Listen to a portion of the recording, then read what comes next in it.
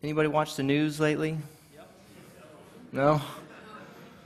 I'm not really a news watcher, but I do read the news on my phone. I like to read articles when I'm at lunch break or whatever. So I'm pretty current on what's going on, and I know a lot of you guys who have been watching the news and seeing that things go on. I'm sure that you, as I have been quite appalled at times. There are times I read an article and I think, I can't believe I live in this world.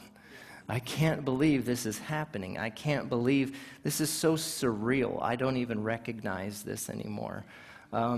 It's just gotten to that point where there's just so many different things happening. It's not life as usual. It's not just, there's just so many things going on all at once. Yes. And every time things get really bad, people tend to look at the end times, and I don't know how many books have been written about the end times and how many predictions have been made that have been wrong, and just we always tend to go back that. And I think about the perspective of history too. I mean, think about people going through World War II, what they were thinking at that time. Is this it? God, is this it? Is this what you were talking about? Or maybe the Civil War time, where they thinking, look at the division and brothers killing brothers, that kind of thing going on. Is this it? Is this the end? Is this what we're talking about? But the Bible gives us some kind of clues and some signs that we can watch out for. And I just kind of want to go over that. And this is in 2 Timothy chapter 3, verses 1 through 5. And this is what it says. It says, "But realize this, that in the last days difficult times will come. For men will be lovers of self, lovers of money, boastful, arrogant, revilers, disobedient to parents." I always thought that was a weird one to put in there, but it's serious. It really is. The next one that always got me, ungrateful. Ungrateful is a sign of the times. Unholy, unloving, irreconcilable, malicious gossips, without self-control, brutal, haters of good, treacherous, reckless, conceited, lovers of pleasure rather than lovers of God, holding to a form of godliness, although they have denied its power. And then the last little part, avoid such men as these. So I think in each of those little commas, words separated by commas, we can see, oh yeah, I can see that, I can see that, I can see that.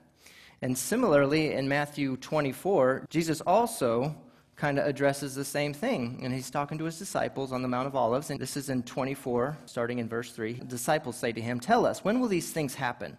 And what will be the sign of your coming and of the end of the age?" And Jesus answered and said to them, "See to it that no one misleads you." And although there has been so much mystery around this end times thing, and people have all these theories of, pre-rapture, post-rapture, mid-trib, that post-trib, all these different things that nobody can agree upon, Jesus is saying, see that no one misleads you. He's giving us a hint. He's saying it's not for us not to know. He says, "For many will come in my name, saying, 'I am the Christ,' and will mislead many." Think about this, many. They keep saying the word many. Who is this many? "You will be hearing of wars and rumors of wars. See to it that you are not frightened. For these things must take place, but that is not yet the end. For nation will rise against nation, and kingdom against kingdom, and in various places there will be famines and earthquakes, and all these things are merely the beginning of birth pains.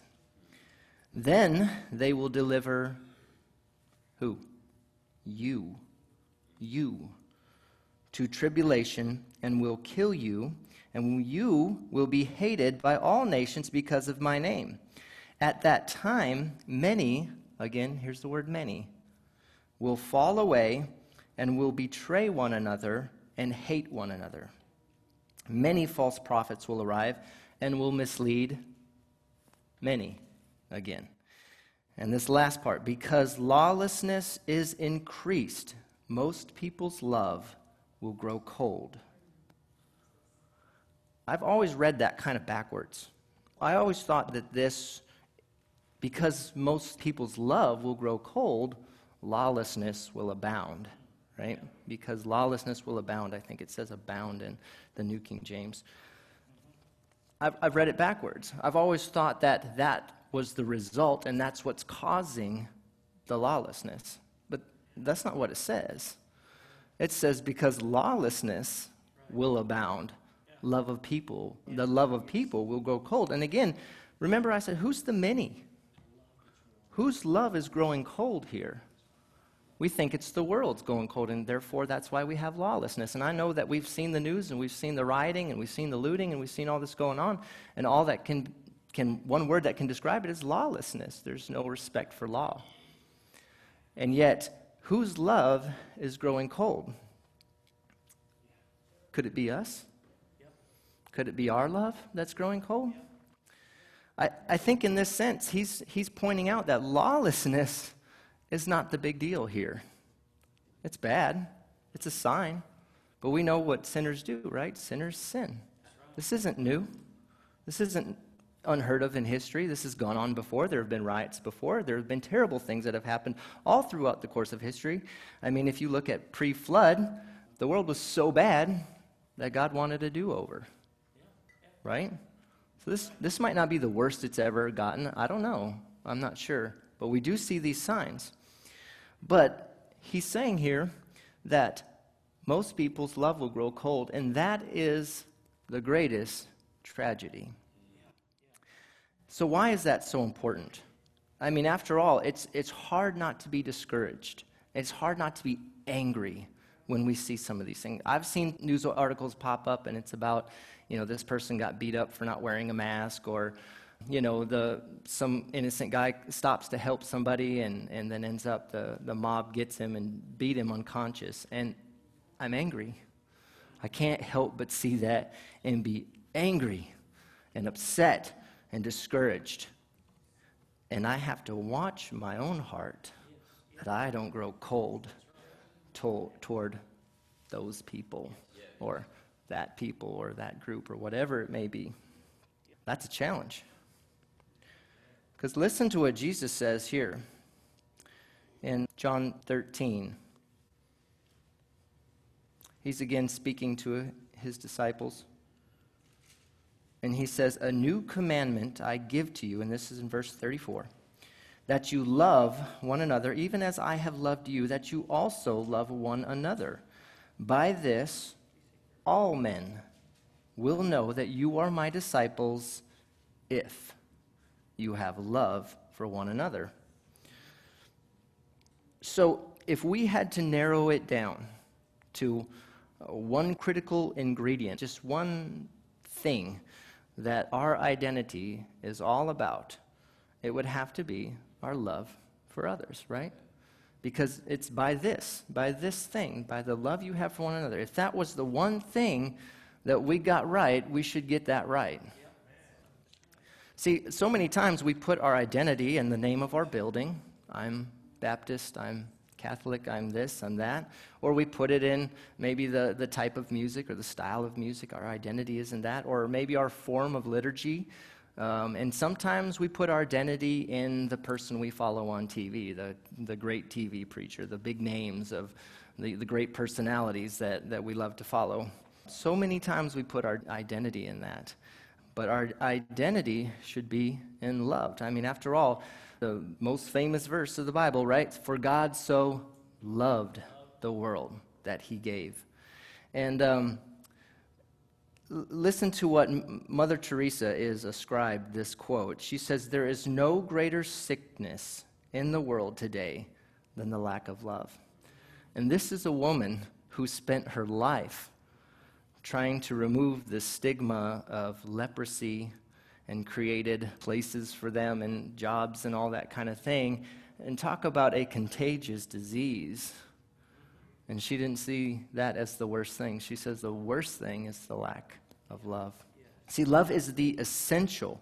We know a lot about essential these days. It is the essential medication for what ails our world and ultimately it is the very thing we are called to do. But when lawlessness abounds, the enemy can seize the opportunity to discourage God's people and cause their love to grow cold. Now, when something grows cold, I don't know when I'm cold, I pretty much stop moving, right? The colder and colder you get, the more you get toward freezing, you don't tend to be very active. Coldness makes things less active. And really, when it's saying it's growing cold, it's causing it to become inactive. It doesn't do anything anymore. It's merely just reduced to a word and nothing else.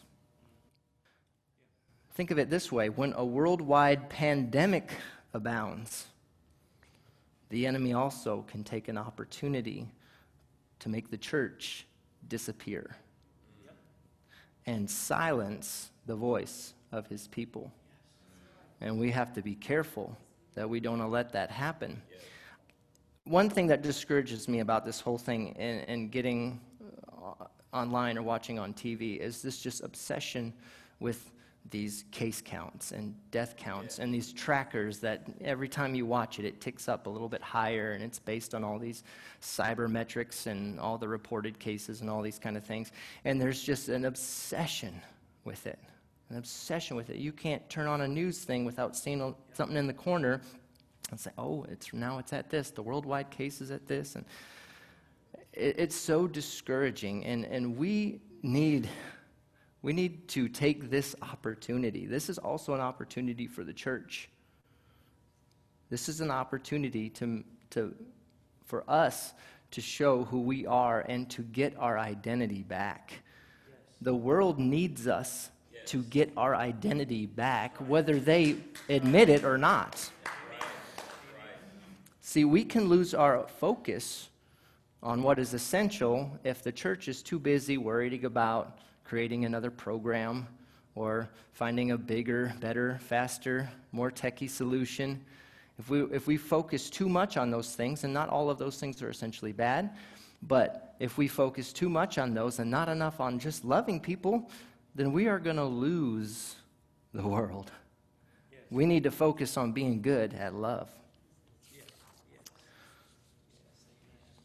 Because, in the midst of all that's going on, if you look out through all of history, and from the first man, Adam, to this man, Andrew, and everyone else, from the height of man's success to the depths of man's greatest failures, there has always been one true quest.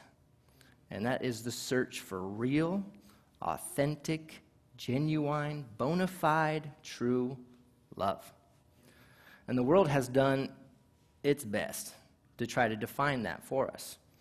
Our society, media, pop culture have all contributed to this definition and tried to tell us what love is.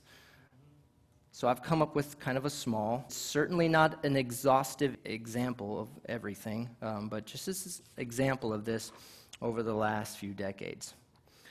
So you may have heard that all's fair in love and war. And if you love someone, set them free. Love is like a butterfly. You have to let it go. And if it comes back to you, it was always yours to keep. I was told that. I don't know about y'all, but I was told that. See, Elvis, he sang that only fools are the ones to rush in, but you just can't help falling in love. The Beatles declared that all you need is love, but you can't buy it for me. Neil Young thought that only love can break your heart. But the 70s and the 80s, they really got in touch with their emotions. They said that love was a battlefield and could be found in a little old shack, I guess. They also had a darker and painful side with tainted love, love stinks, and love hurts. I like Stevie Wonder, though. He kept it really simple. He just called to say, I love you. That's it. The songs of the 90s were so full of euphemisms and vague meanings that I didn't put any on my list because I still don't understand many of them. For the millennials, I put one on here. Rihanna found love in a hopeless place, but that's all I got. And I think maybe Dolly Parton said it best when she sang, "And I, E-I, E-I, will always love you." Our culture has also been full of slogans, advertisements, and social movements that have made references to love. McDonald's wants us to know that I'm loving it. I'm not exactly sure what I'm loving, or sometimes even what I'm eating, but apparently I'm loving it. Hippies of the 60s like to say, "Make love, not war," as some sort of easy solution to complex geopolitical conflicts. And lastly, the hashtag campaigns of today use equally vague expressions such as hashtag love is love and hashtag love wins to redefine traditional values. See, although there may be little bits of truths in some of these things, they still do not completely satisfy what is missing in people's lives.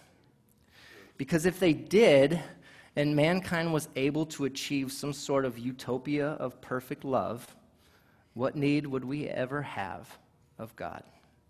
But the scripture says that God is love. He is the embodiment of all that word represents. His character will forever be the best definition of love you can ever find.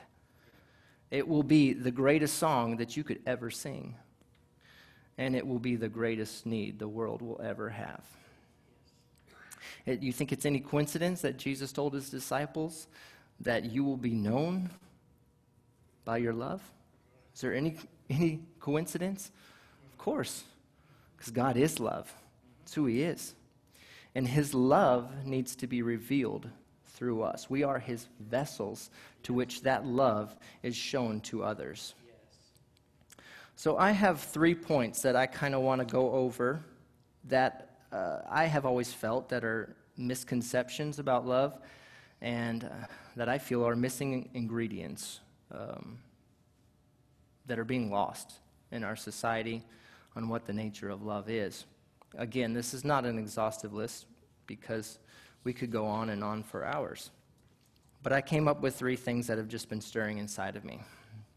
And I'm going to use the first one kind of as a slogan a little bit, so it doesn't make any grammatical sense, but it sounded good, right?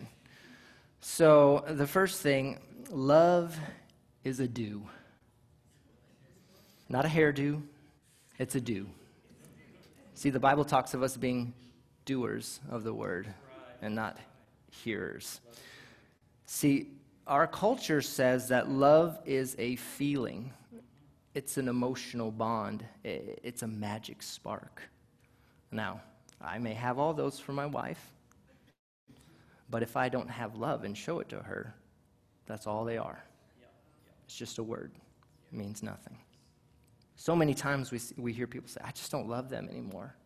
I just don't love them anymore." And it seems to indicate that love can be found and you can fall in love and you can fall out of love just as quickly, right? When the truth is we just don't choose to love them anymore. I mean, imagine if John 3:16 said something like, "For God so loved the world, he had warm, gushy feelings, and fully intended to do something about man's sin." He didn't say that. He put a do behind it. He said he loved the world that he gave his only son.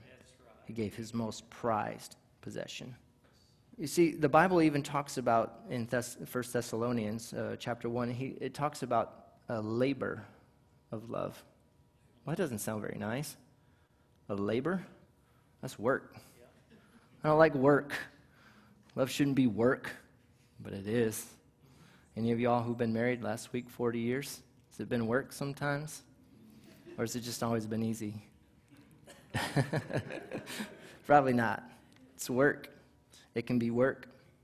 And I thought of this example that Jesus gave to us, and he was the ultimate example of love as a do. I mean, His whole life was that. And so many times in Jesus' ministry, you saw that he would go into a situation, whether it's the market or he saw a multitude of people, and the Bible says he was moved with compassion for them. He was moved with compassion, which means he saw a need and he felt it. He was moved in his heart with compassion. So clearly, we can be moved with compassion. We can feel it. There's feelings that are involved with it.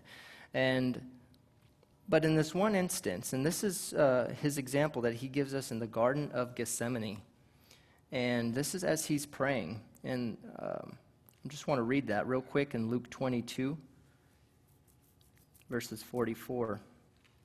It says, "And being in agony, he was praying very fervently, and his sweat became like drops of blood falling down upon the ground." Now, I thought about that. And not too long ago, I was at work, and it was just one of those days. I mean, you know what that means, right? It's one of those days where somebody asks you, "How's it going?" It's just one of those days. You know? And everything was kind of coming all at me at once. People were asking me a million questions, and I had things that I needed to get to and stuff that was getting old that needed to be addressed. And it was just one of those things, and you feel it. You can feel it being piled on your shoulders, and you feel this pressure, and it's like the pressure squeezes and squeezes. And I typically, that's pretty normal in my job, but it was a little more, and I felt it a little more than normal. And it was one of those days, and it just was a lot on my shoulders, and I felt so much pressure that my head began to hurt. And I don't struggle with headaches for the most part. Usually a headache for me means I didn't drink enough coffee in the morning. But I don't typically struggle with headaches, and this day was different. I went home not thinking of what it was, and I just kind of Googled my symptoms, right? Because it was a weird headache. I felt it in the front, and I normally feel it in the back. And I felt it in the front, and pops up. The first thing that pops up, it says, "This headache is caused by stress." And I said, "Well, that makes sense." And I said, "Because I've had a really stressful day." And therefore, I can understand why I'm having this headache, right? And that is so small compared to what Jesus went through in this time. It says he was being in agony. Now, it wasn't because he knew what he was about to accomplish by the cross.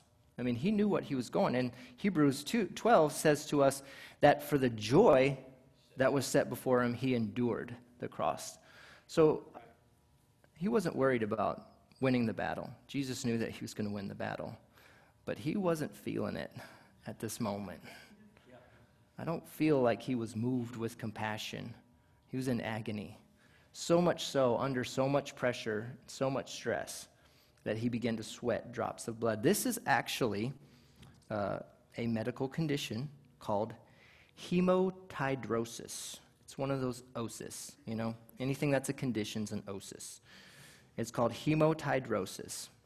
And there have been very, very few documented cases of this in recent history. And so there's a lot that doctors don't know about it. They don't really know much, but here's what they think, okay? And this is according to WebMD. Doctors think hematidrosis could be related to your body's fight or flight response.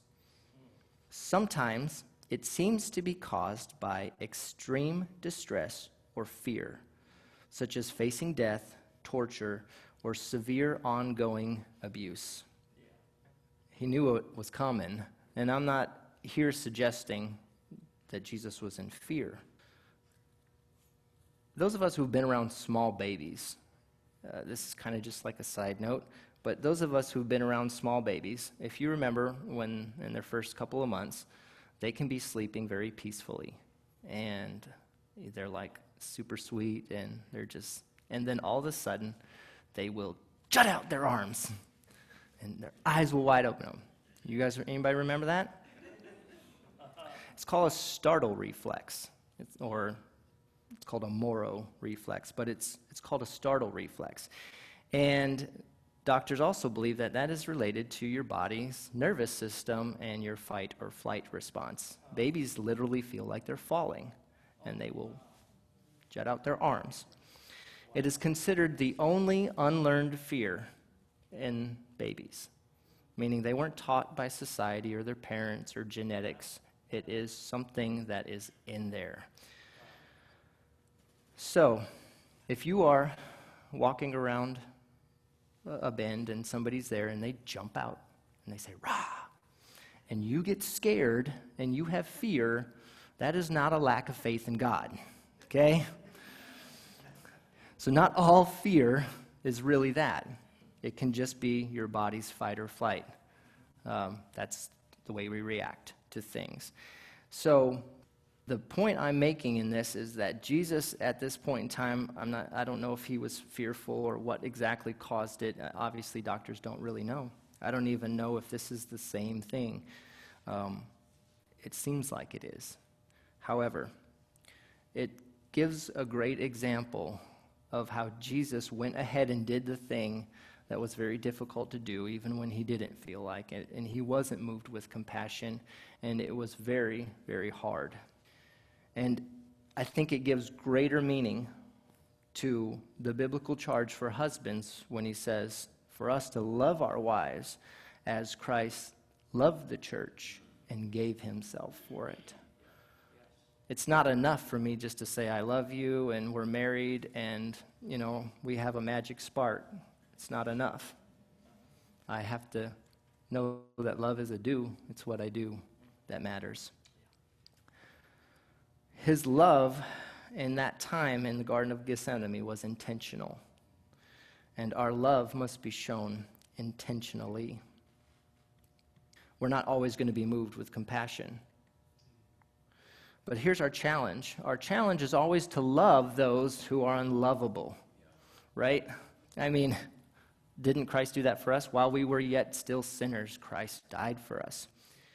And here in Luke 6:32, it says, if you love those who love you, what credit is that to you? For even sinners love those who love them. I almost think of that and think, he's pretty much saying, if you love those who love you, big whoop-de-doo.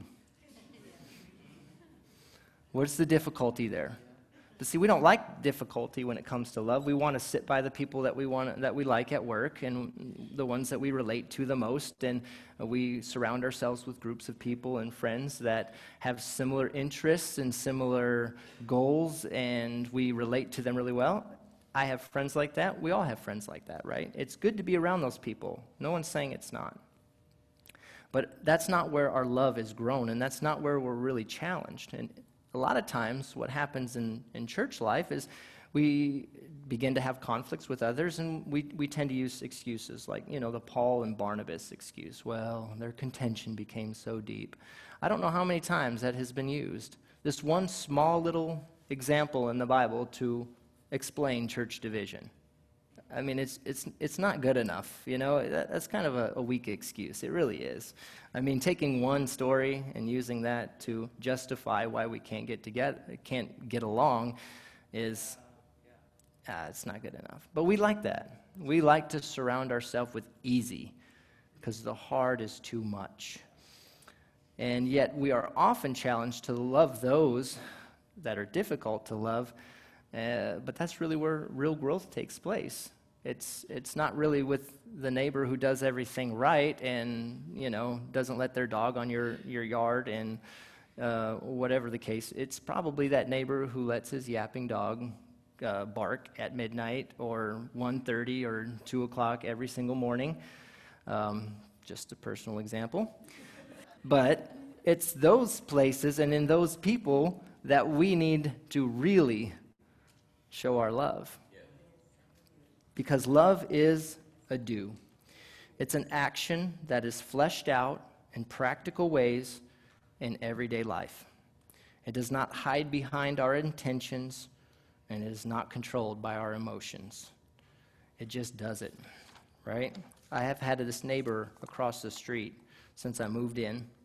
He looks to be about my age, and They have two young kids that look to be about the same age as my kids. He's across the street. I have no idea what his name is.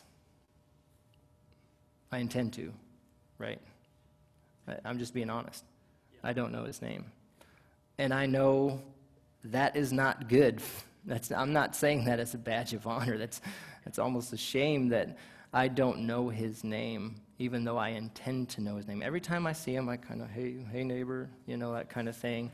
Yet, I have not taken the time to really do that, and I'm challenged by that. I very much am. The second thing I think that is lost in many of our expressions of love and in our culture is that love is a warning. We don't think of love as a warning. On May 26th, 2002, along the Arkansas River, a barge ran into a support structure, causing a 600-foot section of that bridge to collapse into the water. And it was over the I-40 highway, and so a very popular highway, a lot of cars passing through it. Because of the angle of the road, drivers didn't see it, and one by one, cars began to drive off the edge and crash into the water. After 11 cars had crashed into the water, 14 people lost their life. A group of fishermen who were in the water below, fishing a local bass tournament, began to see this happening, feeling that they couldn't do anything. So one of the fishermen who decided to do something grabbed a flare gun inside their boat and began to shoot it toward the road. One of the flares, according to some of the accounts, one of the flares glanced off the window of an 18-wheeler who slammed on his brakes, skidded to a stop as his front tires went over the edge. He put his truck in reverse and blocked the road so that nobody else would go over. What if that fisherman decided to do nothing and just watch the tragedy of these people, car after car, begin to go over the edge? But he didn't. He decided to shoot a warning flare. And I think, in many ways, the church has lost its flare gun. We've been intimidated into silence. We get too afraid of offending people or being politically correct.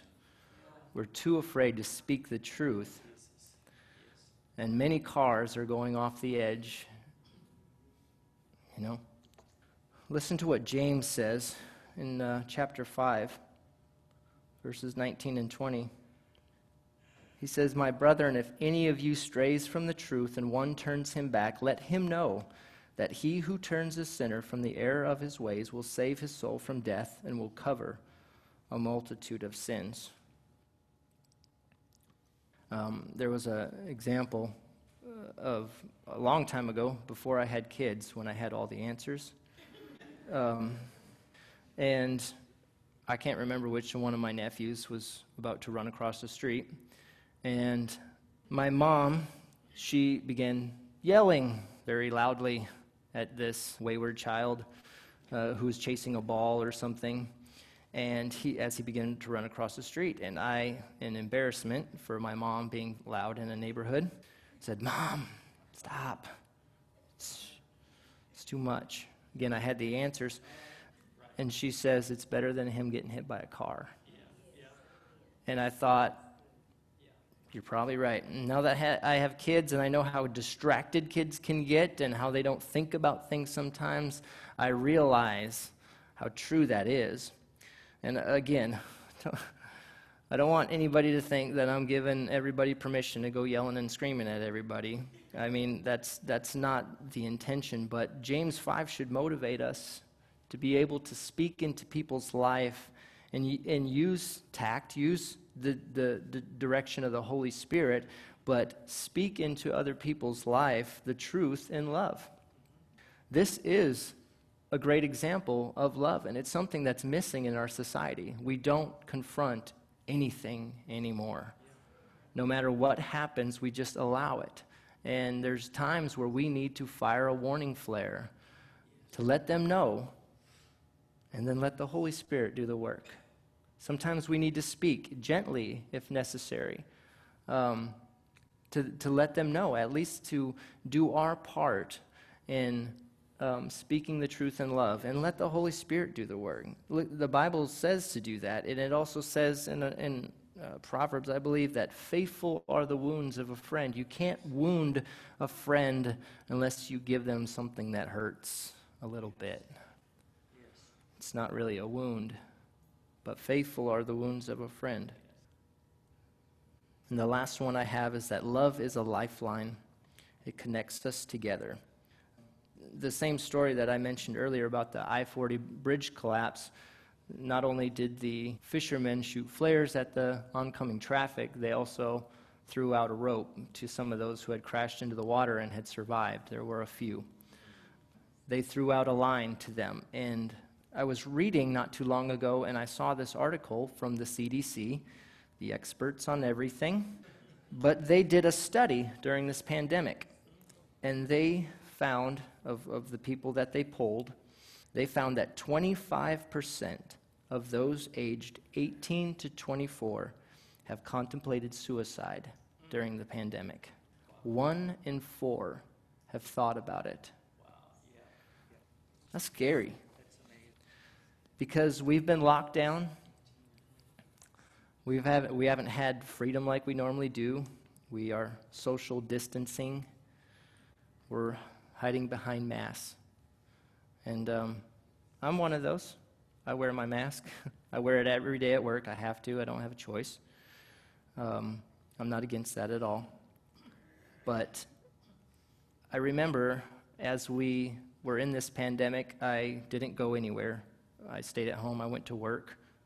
I haven't stopped working through this whole time because we've been allowed to stay open. But the first time I went to a store, I remember just thinking, and I had my mask on, I was walking in, and I began to see the other people as they're walking in, coming out, coming in, coming out. And I saw them all wearing masks and staying 6 feet apart. They were being good citizens. But I remember feeling emotional about it, and I got a lump in my throat, and I thought, this isn't good long term. Because, see, everybody's treating everybody else like they're a little diseased, like I'm just going to keep my distance. And I understand that most people are doing that out of respect for the other person, so I'm not dissing that. I'm not discounting that at all. But that can't be good for us long term. And something's missing from these young people to think that it's so bad that they don't want to live their life anymore. I tend to be very, very introverted. It's just my natural tendency.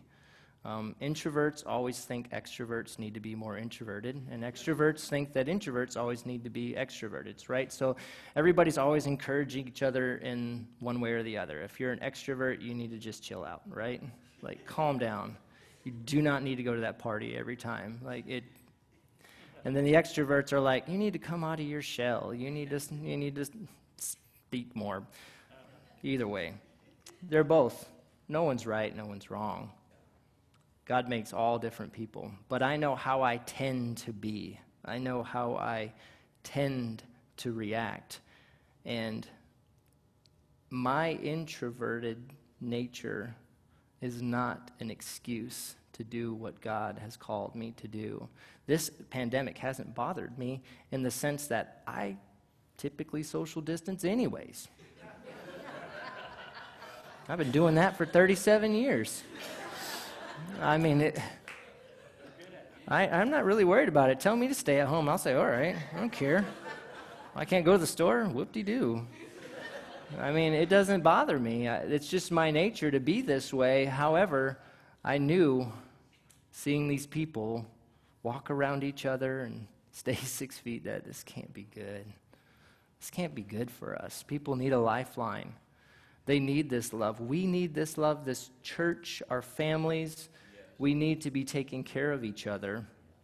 and doing what we need to do to make sure that people aren't forgotten and that they're noticed. And not be so worried about giving people a hug, because people need it. Yeah. People need it.